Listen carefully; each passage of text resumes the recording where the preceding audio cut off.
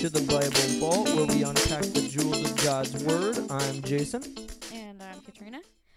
And today we are going to look at some interesting facts about the Bible. So we're continuing our series, Understanding Christian Concepts. And today we're only actually going to have one episode. So we already discussed Christianity and its reliability in depth in previous episodes. But now we're going to look into how we can trust the source document itself. That's right, and the first fact that we want to look into here actually involves Jesus' existence in connection with the Bible. So as we mentioned in the Proving Christianity episodes, we have archaeological evidence that Jesus from Nazareth lived. He called himself the Christ and was crucified in Jerusalem under orders from Pontius Pilate. Furthermore, we have evidence that an eclipse happened on the day that Christ was crucified, which corroborates the biblical story that the sky turned dark while Jesus was on the cross. As for his life and his connection to the Old Testament, according to Max Lucado, Jesus fulfilled 332 distinct prophecies from the Old Testament, and he actually mentioned the odds of one person doing that in a single life, and the number he provided for that was 1/84 followed by 97 zeros, which is just an incredible number for me to try to wrap my head around. Yeah, that's amazing. I honestly don't even think I can wrap my head around that. You know, I've seen those simulations where they'll show the difference between a million and a billion, and even that blows my mind already.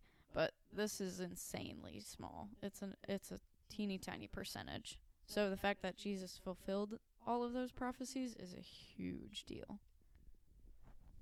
Right. And then as for the historicity of the Bible, which is the next point that I want to touch on, or how accurate the Bible is historically, the Smithsonian, I believe, still holds the Bible as historically accurate.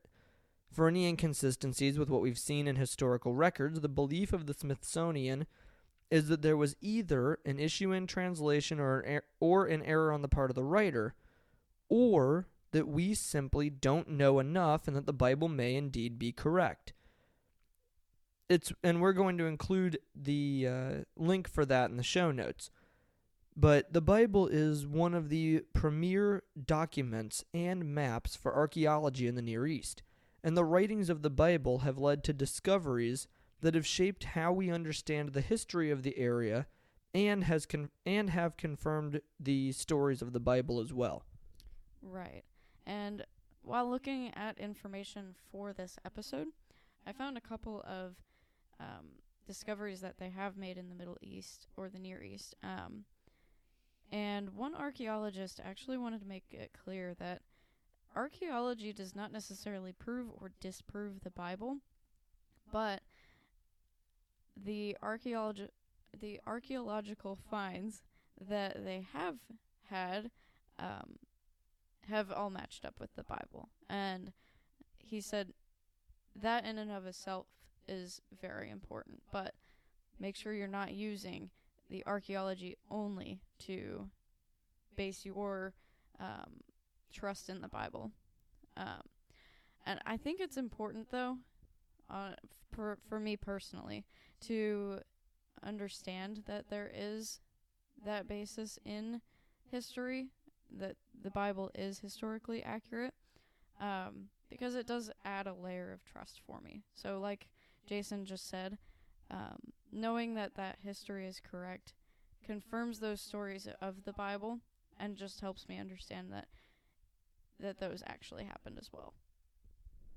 Right. I mean, the reason that we're including this, I know that the title of the episode is Proving the Bible, but the reason behind including the historicity of the Bible is so that as you're reading through these stories, we actually do have the evidence that these people lived, that these people did exist and do a lot of the things that we're told they did. So when the Bible decides that they're going to kind of delve more into the emotional aspect of it, more into any mourning or joy or any feelings that these people might have had, you can find an element of trust in there because we do have the corroboration that these people really did exist, that these aren't just simply made-up stories. Yeah, and that's a big, big deal. And I think it also makes the Bible just more interesting in some ways too.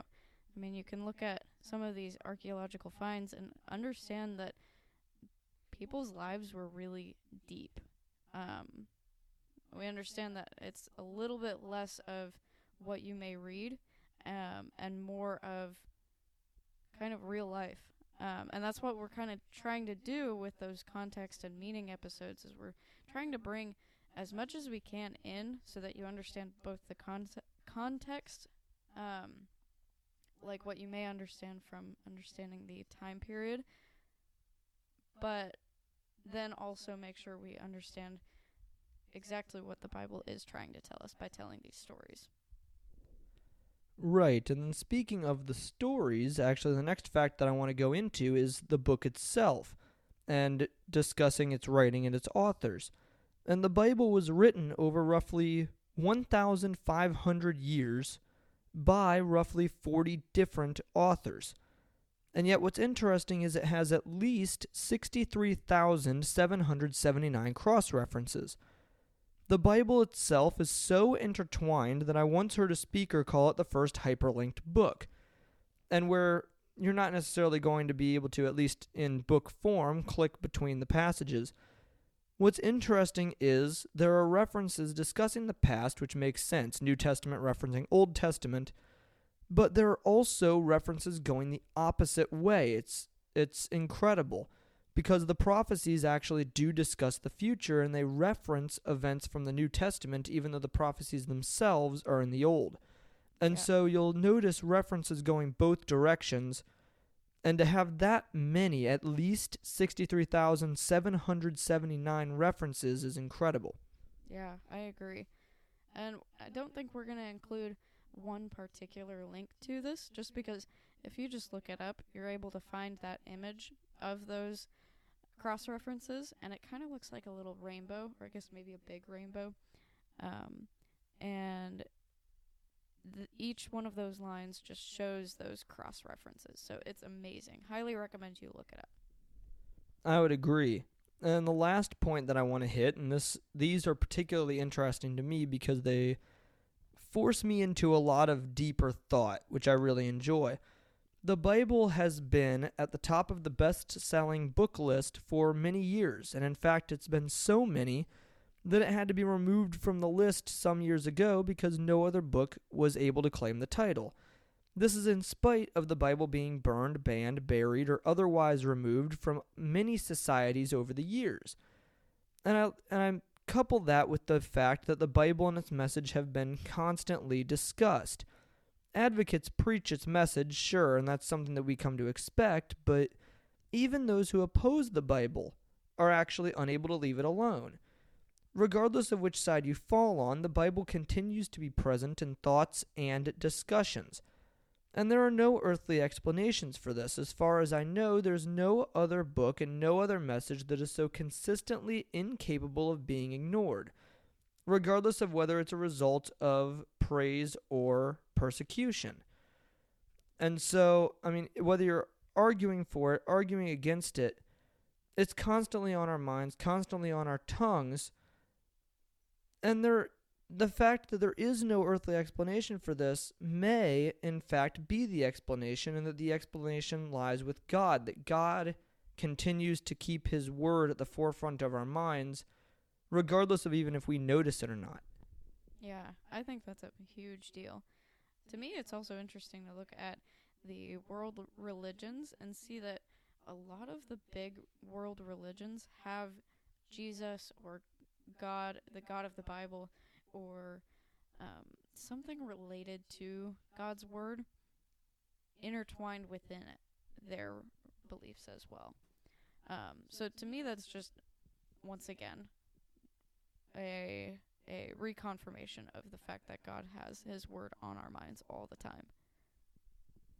Yeah, I agree. Do you have any other thoughts on this? No, I think I'm good. Then that wraps it up for today. Next week, we're actually going to do something similar to what we did with communion and baptism, and we're going to discuss the church calendar in Lent and Advent. Lent being what we're in now, and Advent being the time before Christmas. Yeah, so I'm super excited for that. If you've got any questions going into that or coming out of this episode, or just any comments or anything like that, we'd be happy to hear from you. So shoot us a message at the Bible Vault Podcast on Instagram. Thank you for joining us today on the Bible Vault. God bless, and we'll see